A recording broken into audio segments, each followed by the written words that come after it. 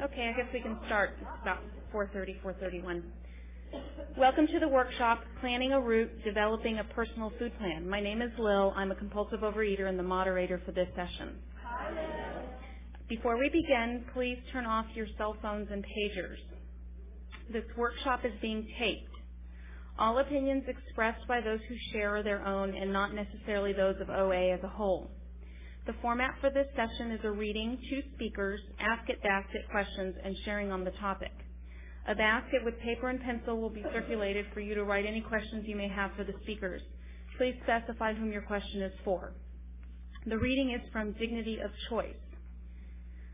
And I guess I can start there. All right, so it's from page 3. It's called Reviewing Our Eating Patterns. To develop a plan of eating, we review our eating patterns in order to learn which foods and or eating behaviors create cravings. Discussing our eating history with a sponsor and healthcare professional gives us objectivity and insight. When we seek help in developing a plan of eating, we practice the willingness to review our behaviors in a way we would not be able to do on our own. We have learned that a suggestion made by a sponsor or healthcare professional should not be automatically rejected just because it makes us feel uncomfortable. We believe that the body and mind of a compulsive eater reacts differently to food than the body and mind of a normal eater. We find it best to list and then remove all the foods, ingredients, and behaviors which causes problems for us. We urge you to be honest and not continue eating certain foods or practicing certain behaviors simply because you can't imagine ever living without them. Okay, our first speaker is Stacy from San Gabriel, who will speak for 20 minutes.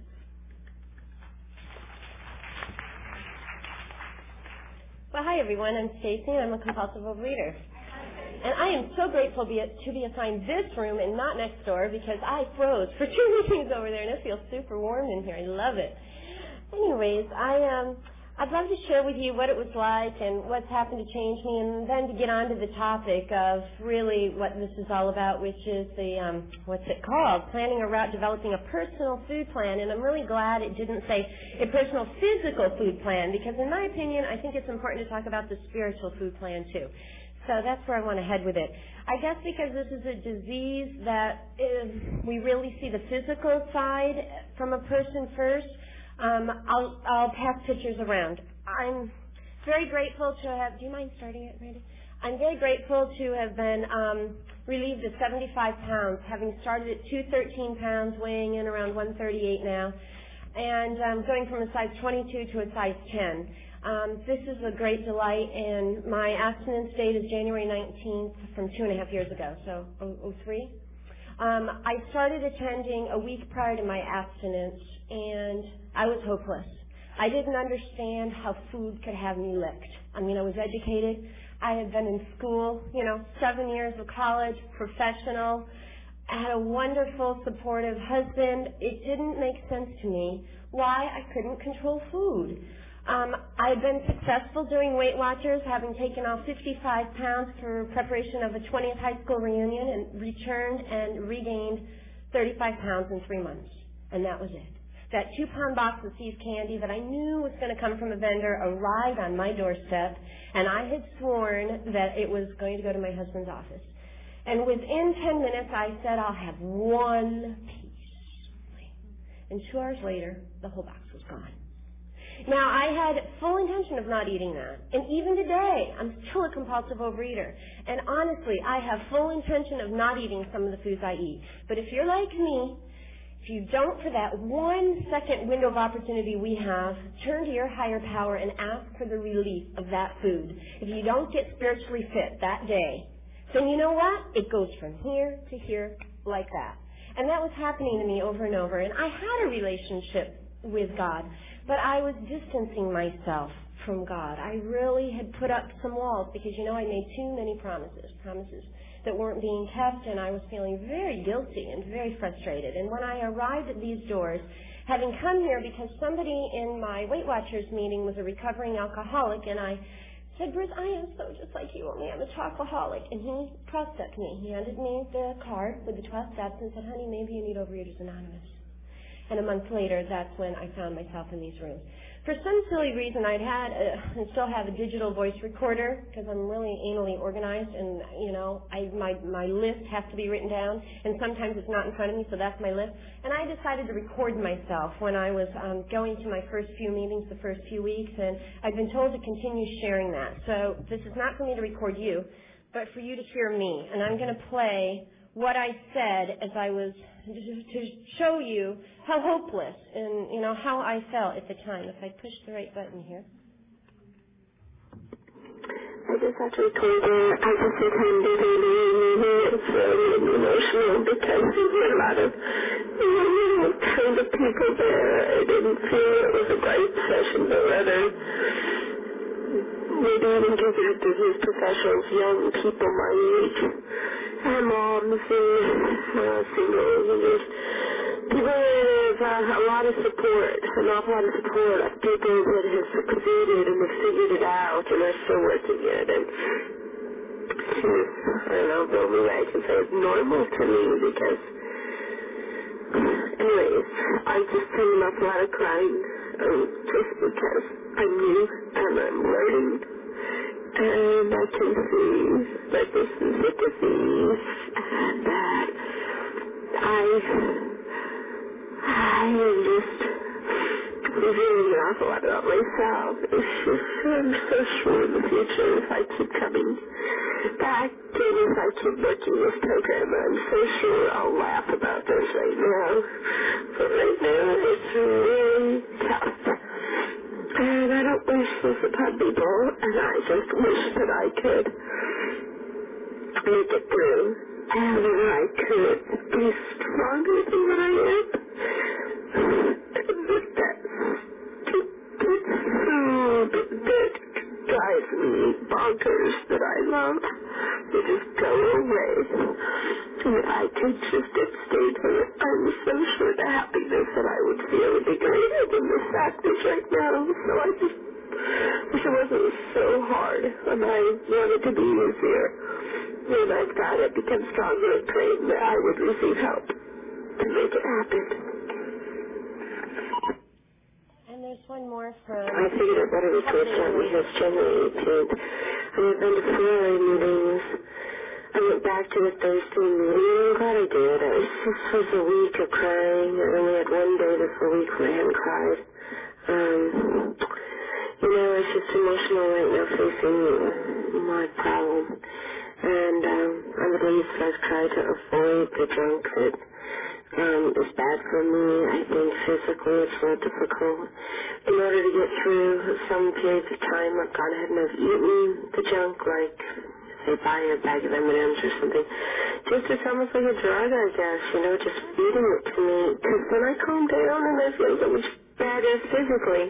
But then obviously it's the emotional pain and hurt that I just, did that.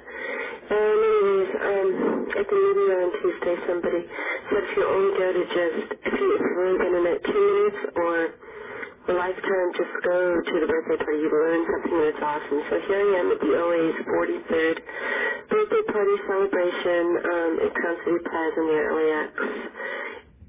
What a godsend, that 43rd annual birthday party. To go to a convention is medicine to my program. I haven't missed a convention in the 2.5 years I've been. 1 week after coming into program and not starting my abstinence yet, but rather buying, I was eating 3 to 6 candy bars a day, folks. I was buying the big bags of M&Ms to clean my house, and so I share with you the last bag of M&Ms I ate right here. I bought this bag on my way to the convention that Saturday morning. And I had to toss this baby off in the car before I could make that commitment to start that abstinence Sunday, January 18th. But going to the convention, and all of them subsequently, all the Region 2s or the LA birthday party conventions, to hear 20 speakers, somebody suggested it, I did it. Somebody suggests something to me today, I'll try it. I didn't get everything I have today overnight. It's come in bits and pieces.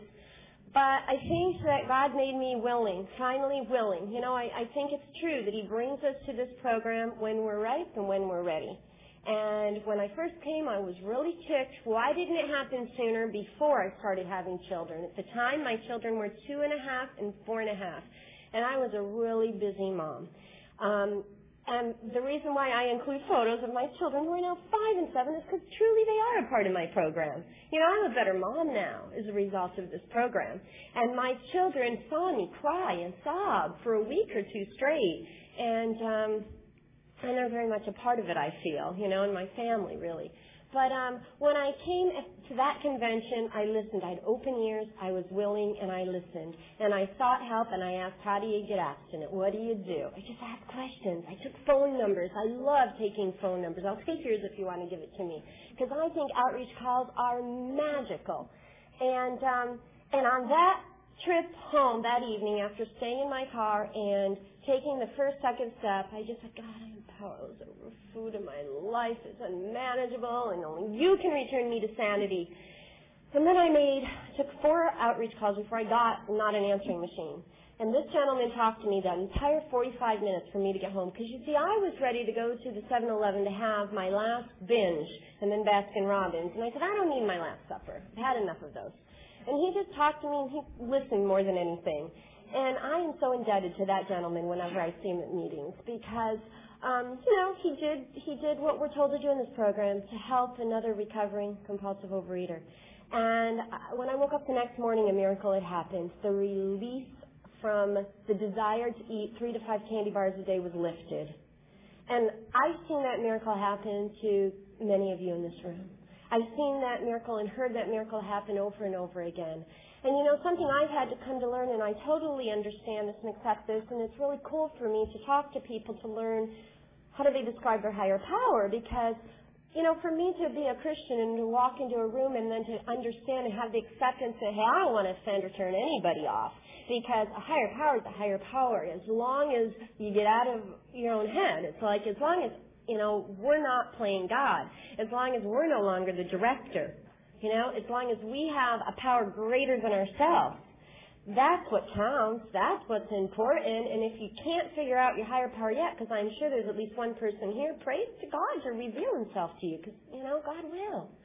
And so about the physical part, because my journey began abstinence that next day. And it's been incredible. You know, my first year I felt was a lot of physical recovery, losing a lot of weight. But as I mentioned, I've been doing Weight Watchers, and it failed me by itself. Weight Watchers by itself failed me. But I felt that it was an awesome food plan. And they say, get a food plan, and that's what I knew, and that's what I was doing, and that's what I continue to do. So, you know, when I was assigned this topic, I thought, but I'm not going to a Weight Watchers convention. I'm not going to be talking about that all the time. I thought, no, it's about the 12 steps, isn't it? But I will cover just briefly the reason why my food plan works for me, I think, is the fact that I involve the 12 steps in OA. But what that food plan does for me, it keeps me accountable to eating a certain amount of food a day. So it doesn't matter what food plan you have, what program. By itself, that probably isn't going to work if you're sitting in this room today. But to have an accountability of something that has guidelines, walls, you know, for me, an open-ended 3 meals a day that didn't have structure to it, for me, wouldn't work because I know what I'd be doing with my food in those 3 meals. But when I was told, write down your trigger foods, the Dignity of Choice book is incredible, and we just read this section, you know. If it's something that slips you up, if it's something that breaks the serenity, it's probably a red light food. My red light foods that I identified right away is the recreational sugar, the refined sugar. I even said 2-point bars at Weight Watchers, even though they don't have refined sugar in them. That corn syrup is in them, and I could never eat one. I'd eat all 4 in the box. And, you know, the ice creams, the brownies, whatever. And as time went on, more has been added to the list. I identified Diet Coke as being a substance that I abused. And for a year and a half, and it was a miracle to have that relief, I've actually had 2 in the last month. Kind of shocking. It felt like an accident that it happened, but it's not I'm concerned. I want to make sure that I don't go back to that. You know, and I've given up white flour at times, and it feels great. And I've added it back in. So I guess I'm not there yet, you know. It's that progress, not perfection. But it's things I'm identifying. And this I can tell you, that when I stick with the amount of food that my food plan tells me I'm supposed to eat in a day, I either maintain or I lose weight. When I decide to eat more than that, I gain back weight. 70 pounds came off, 11 came back on. Of those 11, the majority of them are back off. What happened? Well, I think God wanted to teach me a lesson so that I don't feel too pompous, so that I don't feel like, oh, I'm on a cloud up here, you know? And when those 11 pounds came back on, all in abstinence, because I'll tell you what, it was extra rice cakes, extra peanut butter, extra little bit here and there, and extra, you know, a fourth more than what I'm supposed to eat in a day. And over 4 or 5 months, that adds up. So what I learned from all that is to ask myself, what was working so well when the weight came off? Because I didn't even notice it. I was deep into a spiritual program. I was deep into these 12 steps. I didn't notice the weight. I heard compliments at meetings, but I was like, yeah, well, I'm working these steps. I'm digging in, baby. I'm calling it, and I've continued to call in for 2.5 years the food I eat every single day. It gets written down. I'm honest. I think honesty is so important. I can be honest with myself and honest with another person. Despite what it is, I'm a little bit there, you know? And so the idea for me of just staying within the points and realizing what had happened is I wasn't doing my spiritual prayer walk every morning for 25 to 30 minutes. It was only 10 minutes, 5 minutes even. I wasn't digging into the steps. I was floating in step 10. I wasn't journaling as thoroughly. You know, I just asked myself, what's going on? Besides the food being more, why, you know? And then I really just made a call to somebody that had regained 90 pounds. And I said, what do you do? What is going on with me, you know? Just remember what you did before, where you surrender and you get that willingness. And I prayed for that. And I said, I'm going to start something new. With my sponsor, I said, I'm going to write down what I'm going to eat tomorrow. And then just for one day, I'm just going to eat that food and that food only. And that's been since May 18th that I've done that. Now, have I veered a little bit? Yeah, I have. But it's written down, and I think that's, you know, a remarkable thing. You know, I think what the Big Book says, this is a spiritual program, contingent on our daily reprieve. It's spiritual fitness daily. And you know what? What that means to me is it doesn't matter if yesterday I just got in oodles and oodles of my morning prayer, my journaling that I do every morning, my step work I do every morning, and I now read 8 minutes. I saw the word minutes, so I said minutes. But 8 books plus 2 more. I guess I read 10 books a day. I'm not saying that to make it seem, no, these are daily devotionals, you know, the 1 paragraph from the Voices of Recovery or For Today. And 8 of those are conference-approved literature. 2 are my own Christian devotions. And that centers me, you know. I mean, it's amazing. If I don't get right to it right away, and now I'm talking about my spiritual food, because I call that spiritual food, and I have to have my spiritual food before I can have my physical food for the day. If I don't get to that spiritual food within the first half hour of waking up and all of a sudden I start having fears and whatnot, you know, fretting. I mean, I'm so busy that sometimes my head starts spinning. And I went and I read the literature for the day, and there was information about fretting. Not fretting, it only causes harm. Hello. You know, so I get what I need. The medicine is right there using that tool. And so it doesn't matter if I had a great day yesterday or if I had a crappy day. You know, today's a new day. And that one day at a time that this program offers, I think is remarkable. I have one more recording I want to share with you because this also was recorded in the first 2 weeks. And I guess I want to share it because I'm up here speaking, and this has something to do with service and what I thought about it. And it's good for me to hear it. So I'm heading to the Monday evening meeting on the 27th of January. And I just wanted to tell you a couple of thoughts here. I wanted to record a couple of thoughts, and that is that, you know, I did not choose the start with the desire or the plan to gain a lot of new friends. Probably quite the opposite, actually.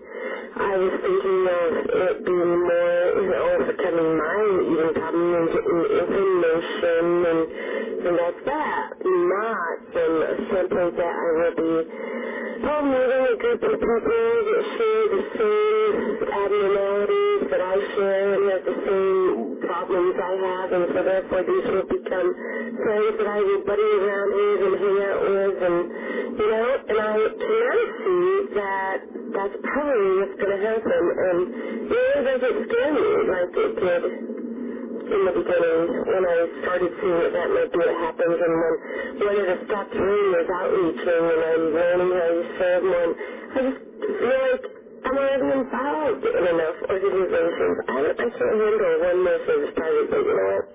I didn't need to get so hyper about it. And in time, it'll fit into my schedule, and it would make sense to do that. And I can see how, I've always been a believer in volunteering and giving back.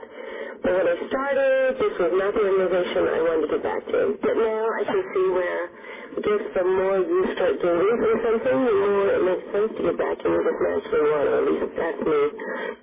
Yeah, so I'm happy to be up here sharing. With the last 2 minutes, that I have, I just want to tell you that I think I've learned so much in this program, and I've learned it from you guys. I'm new. I'm so new, and it's the people that have been here, that I look to and I get the information from, and I just try to process it.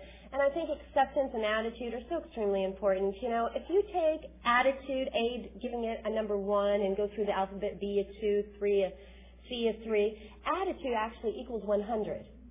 100%. 100% is attitude. And I had an experience on what my attitude was going to be just Friday. I had been growing my nails long. I usually keep them short. Been growing my nails long for a month because I wanted them to be beautiful for my 10-year wedding anniversary, which happens to be today. And bless my husband for coming to support me and being willing to just use our anniversary yesterday and last night to stand the Queen Mary. I was going to have beautiful nails for him. And I go to get a manicure and pedicure, and the day before I even went to the place to make sure they were open that early in the morning, and so they knew I was coming. They knew I was coming. And when I arrived, I thought she said, oh, you have a manicure pedicure. Sit down. And so I sit down, and they're starting to do my thing, and all of a sudden I looked over, and they had clipped all my nails off below the the little padding. And the horror on my face and the look, and they said, what's wrong? And I said manicure, not fill and whatever you call that. And, I misheard her when she asked me because she said fill. And, we fixed it, we make it look pretty. And I just said, God, grant me the time to do this because there's things I cannot change. And I just repeated that over and over. And I said, and what's my attitude here? And as they kept doing it, I said, it'll be okay, it's only nails. It's 100% attitude, right? Acceptance, it's only nails. And it'll still be beautiful. And so, it's okay. It's okay. It's okay. And how many times every day do we have to say this? Or else we probably could eat over everything that happens, And so I'm just so delighted that I can share with you. I know it helps my recovery tremendously, and so I really wish you a wonderful recovery. Just keep coming back, and we'll see each other down the road.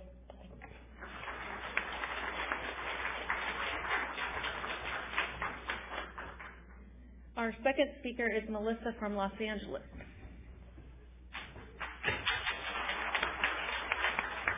Hi, I'm Melissa. I'm a compulsive overeater, no doubt about that. Hi, Melissa. Hi, everybody.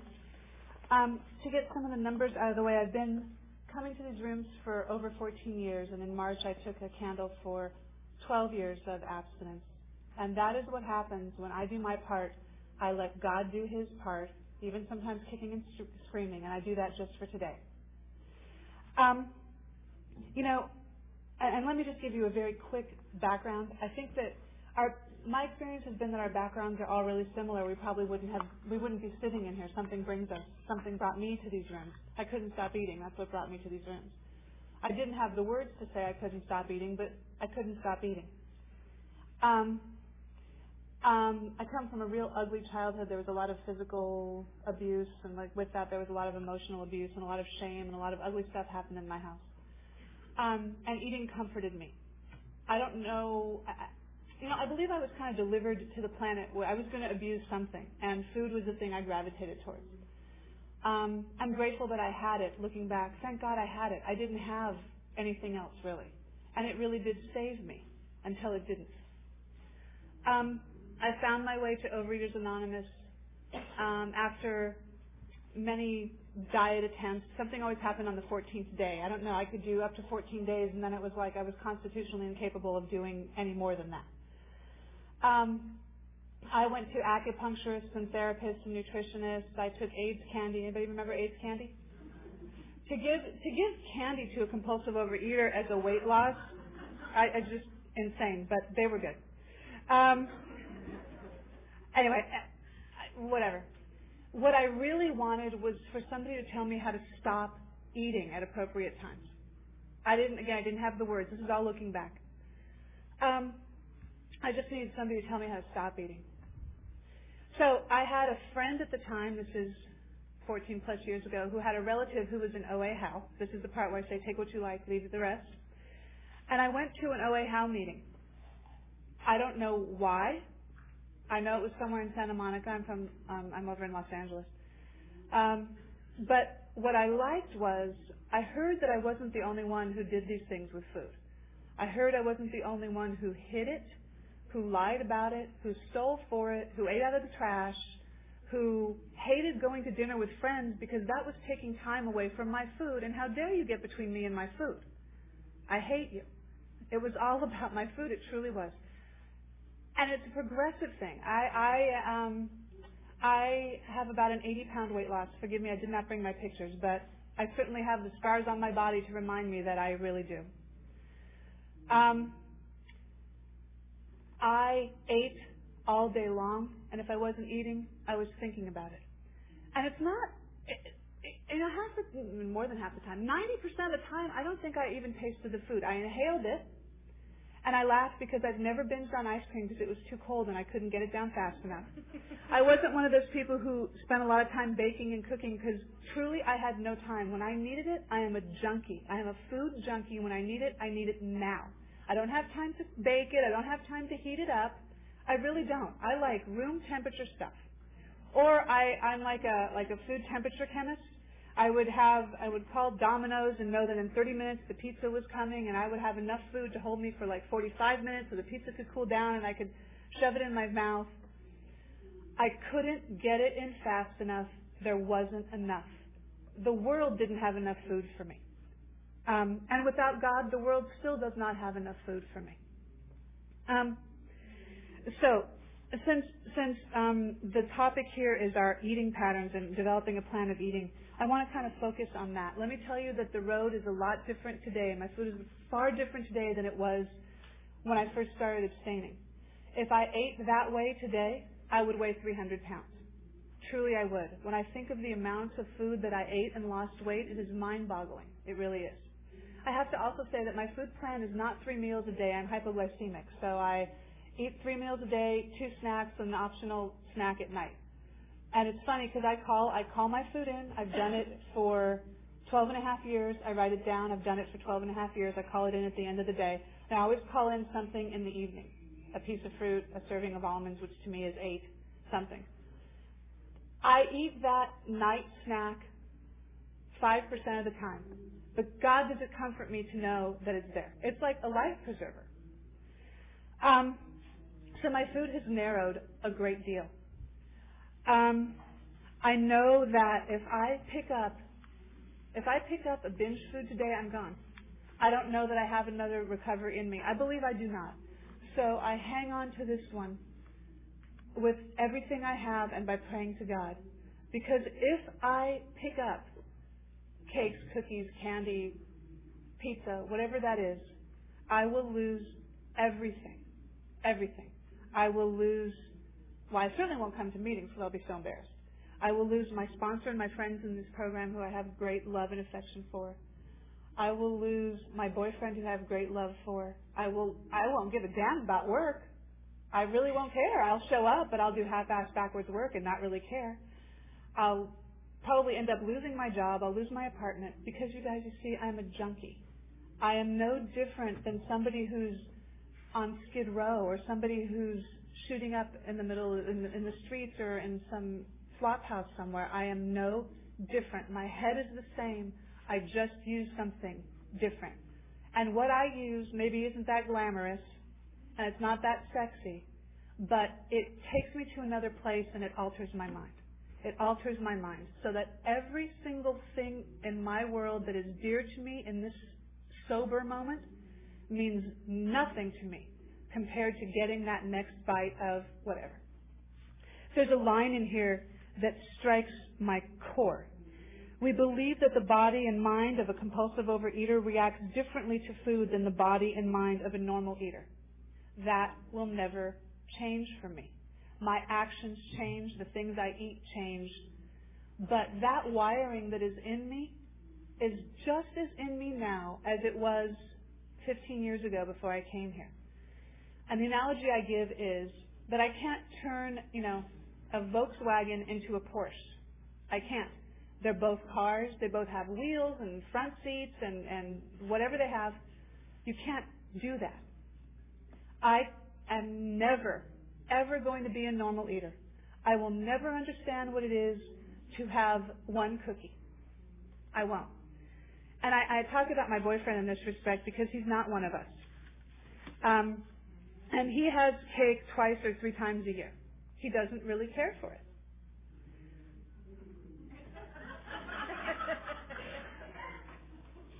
I have no words for how odd that is. It's just completely foreign. And I just look at him, and this is the thing that strikes me as funny. So he'll get his cake and he'll eat it, and invariably he'll say, "Oh, it's too sweet. Oh, it's too dry." There has never been a cake made ever that has been anything other than fabulous. It could be burnt, it could be stale, it could be frozen, it could be half-cooked, it could be lopsided. It truly doesn't matter. It's a cake. It's a cake. And so I have to remember that just as I will never understand what it is to not care for cake or donuts or ding-dongs or... He doesn't like Hostess stuff either. He's so strange. But I love him. Just as I don't understand that, somebody who is normal does not understand and will never understand when I say or when we say, if I have one, I've got to have 500,000. I can't just have one without eating the entire bag. That is because the body and mind of a compulsive overeater reacts differently to food than the body and mind of a normal eater. And I'm in acceptance of that today. It just is what it is. I surrendered to that real early on because I knew I was different. I knew that when I had to go to dinner with somebody and I was eating a salad in front of them and I'm 80 pounds heavier than I am now, not being in the moment, just thinking I wanted this to be over, hurry up and let this end, I want to go home and eat, I've got to eat, I just want to be by myself eating with the drapes drawn and the phone off. I want to be by myself. It's a solitary, shameful, embarrassing, soul-torturing hell. I was a slave to it. And I'll tell you, as sure as I'm standing here, if I pick up today, I'll be a slave to it again. My eating disorder is bigger than me, will always be bigger than me. But I have got to every day reach for a God that is bigger than it. I have got to reach for a God that's bigger than it. I don't always have a connection to God, but every day I reach. Every day I reach. And every day I pray for a connection. In the morning when I do when I have my quiet time with God, or this morning it was my walking time with God, but in any event, I ask that God, please take care of my food today. Please make my food choices for me today. Please pick the amounts that I eat, and please help me to be okay with your choices and acceptance of your choices. Please don't let me fight your choices. So, if I say that in the morning and then I go to lunch or dinner with somebody and we both get a salad, the exact same salad, and theirs is bigger and I'm pissed because I get mad, I get to say, you know what? I prayed that you take my food today. I'm out of it. Okay, all right, just let it be enough. And that prayer in the morning helps me so often in the day when I don't get the amount that I expect to get. The other thing specifically food related is that I describe my food plan as eating like a zoo animal. I eat the same bunch of things at the same time every day, just like at the zoo. They slot me for lunch at noon. I have my snack at 3, and there are some days where I watch that clock and it's like it never moves. And so when I'm at work and I'm watching the clock and I'm like, God, it's only 1:30. I could die before my snack. So I get in my Outlook and I make myself a reminder. 3 o'clock, I set myself a reminder. Snack time with like a little happy face and it's because it's a celebration. And, doing that action has helped me so much because suddenly I know it's all taken care of. I will be reminded, let me get back to the business of the business. And sometimes the reminder will come up and I will have forgotten about it. I'm like, oh, it's snack time. I work in a place where if you're a compulsive overeater, it is heaven on earth. We used to have 3 kitchens on our floor. Now we have 2. They are fully stocked with everything you can eat free. So there is every kind of soda, every kind of newfangled bubbly drink, every kind of Hostess, Nabisco, cracker, cookie, blah, blah, blah. And the kitchen is right next to my office, which is also kind of funny. 90% of the time, it doesn't bother me. And they don't understand what I do with food at work, but they know that it's 11:45, Mel's using the microwave. You got to train them.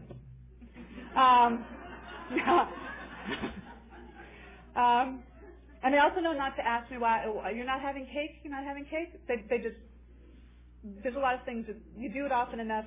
They're flabbergasted, but they don't ask you. Anyway, so there are times when we don't just get cakes at work for somebody's birthday. It's like I've never seen cakes this big. Where were they when I was binging?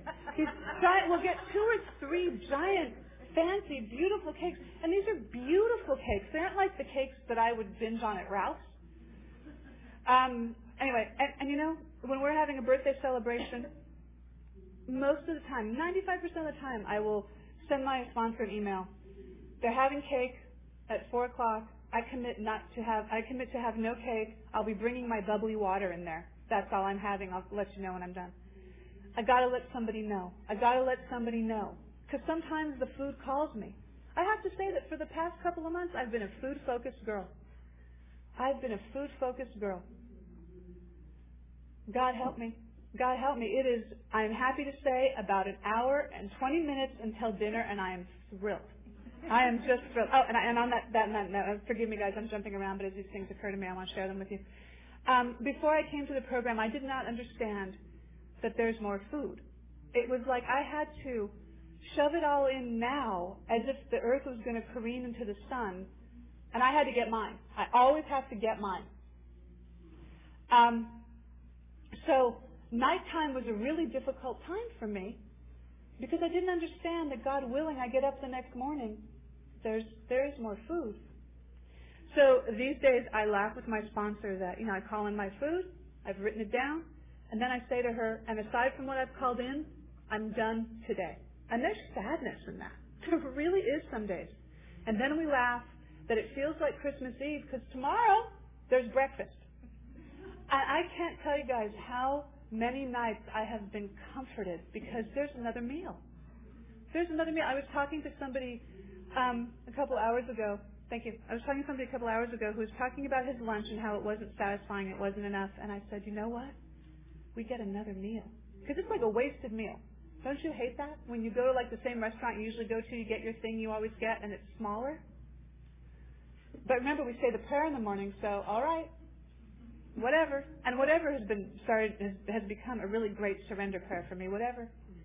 All right. And I do get irritated when I see people's portion bigger than mine. We're not wired normally. I am sure that a normal person doesn't give a damn. Doesn't even think to look, which is odd to me. Let me leave you guys with, and let me just say real briefly, whatever I eat today that I still think about when I'm done, that's probably something I ought not eat. It's amazing the things that have ended up on that list these days. Watermelon is on there. Baked yams with nothing on them is on there. It's a lot of things, and I fought the watermelon. But I could eat a watermelon as big as this room, burp, and have another one. I can't do that with broccoli. I can't eat a broccoli as big as this room. Ew. Anyway, so find the thing, whatever Whatever you can't eat your portion of and walk away from it without a second thought, you might want to give that to God. I've had my cake, my cookies, my cupcakes, I guess my watermelon. Having trouble with that one. For my lifetime, I just had it up at the front. I didn't spread it out like most people do. It's a life-saving and life-changing program. Couple key little points before I leave. Please learn to be uncomfortable. I have to tell you guys, I'm uncomfortable right now. I want to eat a lot. It doesn't have to be greasy and fatty and sugary. It could be a lot of vegetables. I want to eat a lot. Oh well. Oh well. So learn to be uncomfortable and learn to exercise that muscle of discomfort. Please be uncomfortable. That's why I ate. Uncomfortable because I'm sad or mad or angry or lonely or frightened or anxious or excited. Please be uncomfortable. I wish all of you the experience of being uncomfortable and living through it and exercising that muscle. It is a muscle that I didn't even know I had before I came here. Please do that. The other thing that I'll wrap up with that I found to be incredibly grounding for me. I'm a CPA by profession, which is a grace of this program because I certainly couldn't hold a job or finish school before I came here. And so anything that can be broken down to a formula is something that I love. So here's the formula for recovery, and for me it is this simple. It is always my action, regardless of how I feel, plus God's grace equals recovery. My action, regardless of how I feel. Do I always want to walk in the morning? Walking is something I've done for the last year and a half. No. Oh, well, you made a commitment. Get off your ass and get out the door. Sometimes just that first step is the hardest. All right. I committed a year and a half ago to do service at this convention. There were other things that I could have done this weekend. Oh, well, I made a commitment. I made a commitment to be of action and do something this weekend. And it's been great.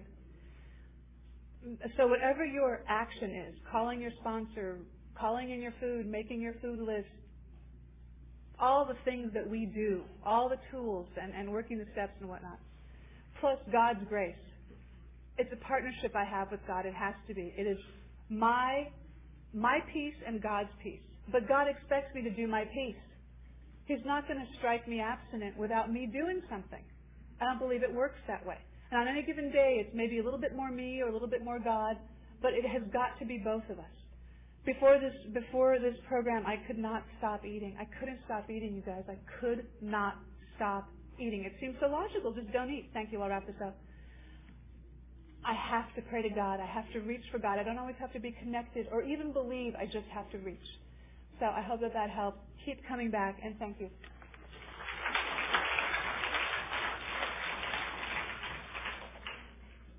Okay, we will now have 10 minutes of questions from the Ask It basket. And this first question is directed to both, which is, what are the first 3 important things to do for a food plan?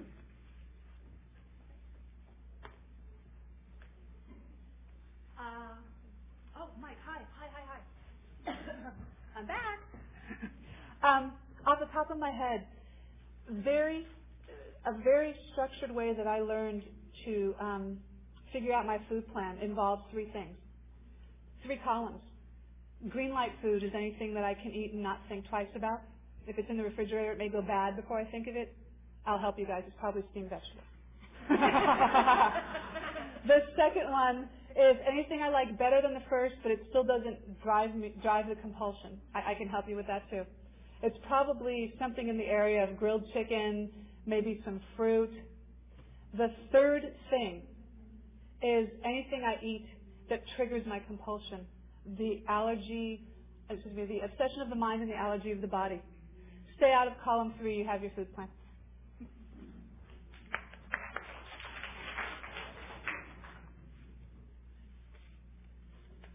What do you do if you cannot call in your food yet?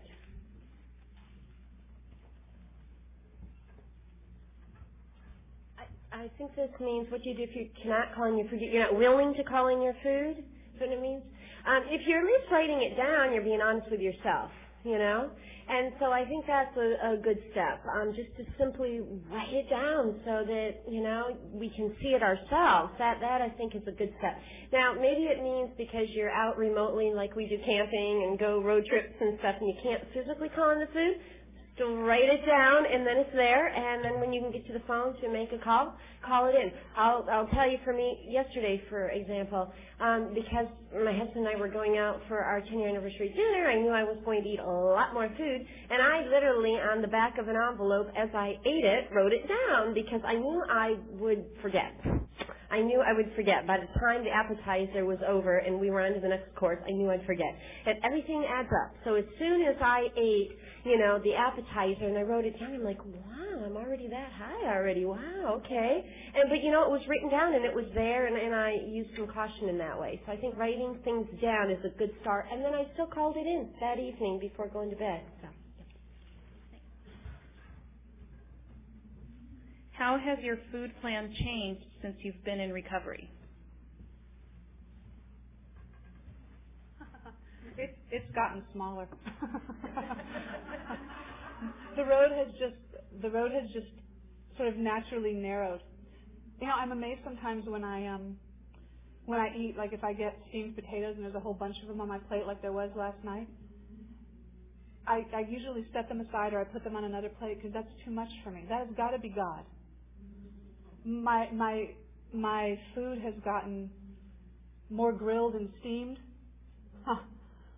and the portions have gotten smaller.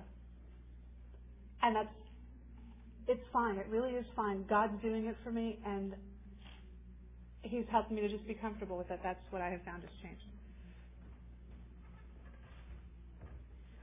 I just wanted to add to that also. I have found in this program when I ask people what do they eat, and I actually hear from long-timers what they're eating, it kind of shocked me. I'm amazed that a grown man can eat an apple and an ounce of cheese, you know, for breakfast, or just, say, a half of a cup of oatmeal and a fourth of a cup of blueberries and a fourth of a cup of cottage cheese. When I heard that from one of the archaic old-timers, I said, really? Well, I'm going to try that for breakfast, only mine will be a little bit bigger. So instead of the half, mine's 3/4. Instead of the fourth, mine's a half. Yeah, I figured I'm more active maybe or whatever. But, you know, it's smaller than what I was eating, and at least it gives me an understanding of how little we need. It is shocking. And as I've gone on in time in this program, and it's only been, like I said, 2.5 years, so I wait until I'm at the 10-year mark and see what, you know, I'm consuming. But it is amazing the littler amounts that I'm discovering that I need. And also adding to that trigger food list. I also heard it said one time that the things that are probably on the yellow light list are foods waiting to really be put on that red light list. And, yeah. Watermelon? What about bean cherries? Yeah. I am very familiar with that fruit, and just, I'm not ready yet. But, you know, at least I count them out and I write it down. So, anyway.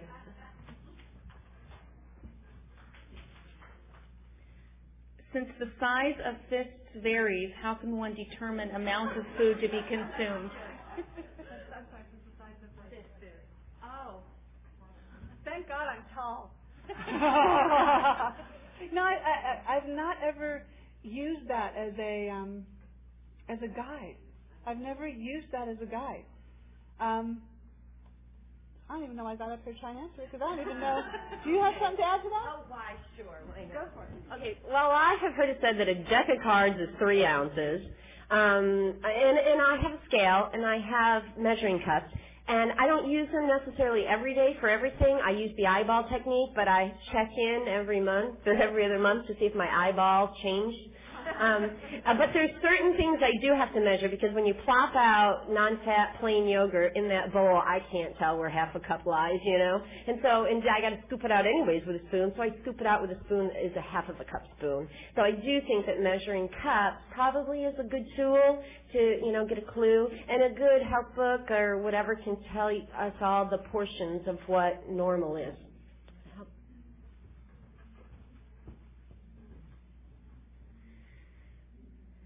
Okay, I guess we'll do one more question. How did you decide on the specific food plan that you follow now?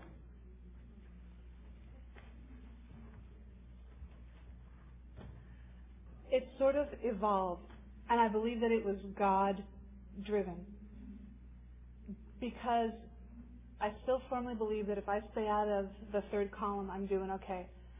Guys, you got to know, in 12 plus years, I've overeaten things. I mean, I have. It's just the way it is. But as long as I stay away from the third column and I am honest with somebody about it, and I call it in at the end of the day, somebody else knows about it, that I'm doing okay. There's something else I wanted to add just in general I forgot to mention when I was speaking a few minutes ago. And that is, this is my opinion, take what you like and leave the rest. I'm not a big fan of willingness. I have found that if I wait to be willing, I will not leave the house because I'm not really willing to do much of anything. But I am an incredible fan of action. And I think that my recovery is a result of taking actions. And then more often than not, the willingness follows my action. It doesn't necessarily precede it. So I just wanted to share that too because it's been like a cornerstone of my recovery.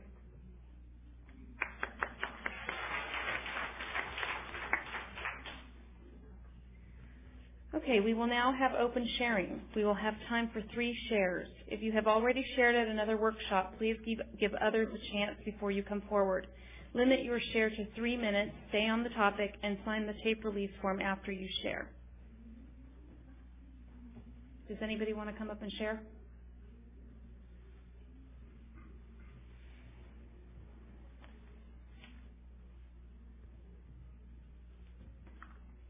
Hi, I'm Sarah, and I'm a compulsive eater. Hi, Sarah. I could so relate, Melissa, to what you said about not realizing that there would be food left over, food enough for you. And one of the things that I have learned since joining OA is there will always be food left at the grocery store. I don't have to buy it all now because what I would do is I would buy enough food for my family of origin, family of 5, enough food for 5 people, but now it's only me and my husband. So that was too much food, and then I don't like wasting food. So then I would get stressed. What am I going to do with all this food? Oh, I guess I'm going to eat it. So what I've learned to do is sometimes when I'm looking through my shopping cart, I'm thinking, I don't need all of this. I can't eat it all in a reasonable amount of time before it spoils or I have to eat too much of it. So I just leave it there and think, okay, that'll be on my list for next week. I don't have to buy all the types of fruit or all the types of vegetables or 4 bags of lettuce or whatever. It doesn't matter what it is, but I just use moderation when I go to the grocery store, and it's given me a lot of relief to realize it'll be there next time. No worries. Thanks.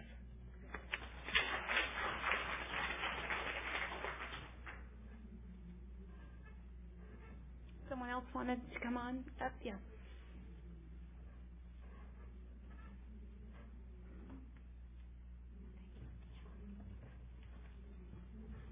Hi, I'm Wendy. I'm a compulsive overeater. Hi, Wendy. Thank you both so much. That was wonderful. I've been in the program 11 years. I relapsed after 3. I'm coming towards 8 years again, and I'm down about 74 pounds. And thanks. Thanks. And I'm the one, I hated people who talked about weighing and measuring things. And I hated hearing about food planning, fail to plan, plan to fail. I hated all that stuff. And then I started going to Valley meetings, because that's where I live, in the San Fernando Valley. And something sort of shifted in my brain this year. And I said, you know what? These people are happy. They're talking about higher power. They have weight loss. Maybe, just maybe, I could possibly learn something. So things kind of shifted. And today I do plan, But what I picked up from the birthday party this year from a panel I went to that was so important and so great for my recovery was the list of actual alcoholic foods on my abstinence list is quite small. It's only 3 things. My food plan is a lot different. And, one day at a time, I adhere to my food plan. And I'm doing things that I never imagined possible before, but I just had to take the action. And then the willingness eventually followed. So thank you for that. But I just have to take the action. And, no matter what, it's just, I got tired of making the excuses. Oh, I had a really bad business meeting. I ate some more. Oh, my father annoyed me. I ate some more. I was just tired of making excuses. So when I have the plan, I adhere to it. and everyone in this program is different. For me personally, I don't feel the need to measure my vegetables and my protein, but carbs, yeah, you better believe it. That's something that I need to do just for myself, And occasionally, and when things come up, as they do, the other day I'm driving in my car, ooh, I want to be bad. I want fried this. I want sweet that. I call my sponsor, and she says, what went on? I said, had an uncomfortable conversation with my trainer this morning. She said, aha. Do you see what I mean? Because I can't always make the connection. I'm learning more and more to make the connection between the emotions and wanting to overeat, but that's why I have people who've gone before me. So I'm just so grateful. And, I'm just praying to have the open mind. That's all I want. I just want the open mind, and anything's possible. So thank you.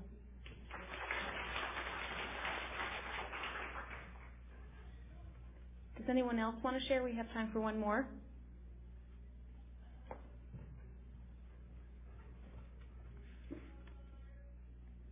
Okay.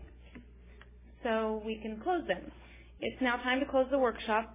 If people want to stand up and get in a circle and join me in a moment of silence, followed by the third step prayer.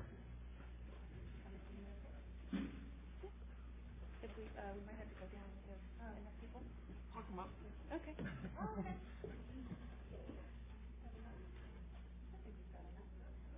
Uh-oh.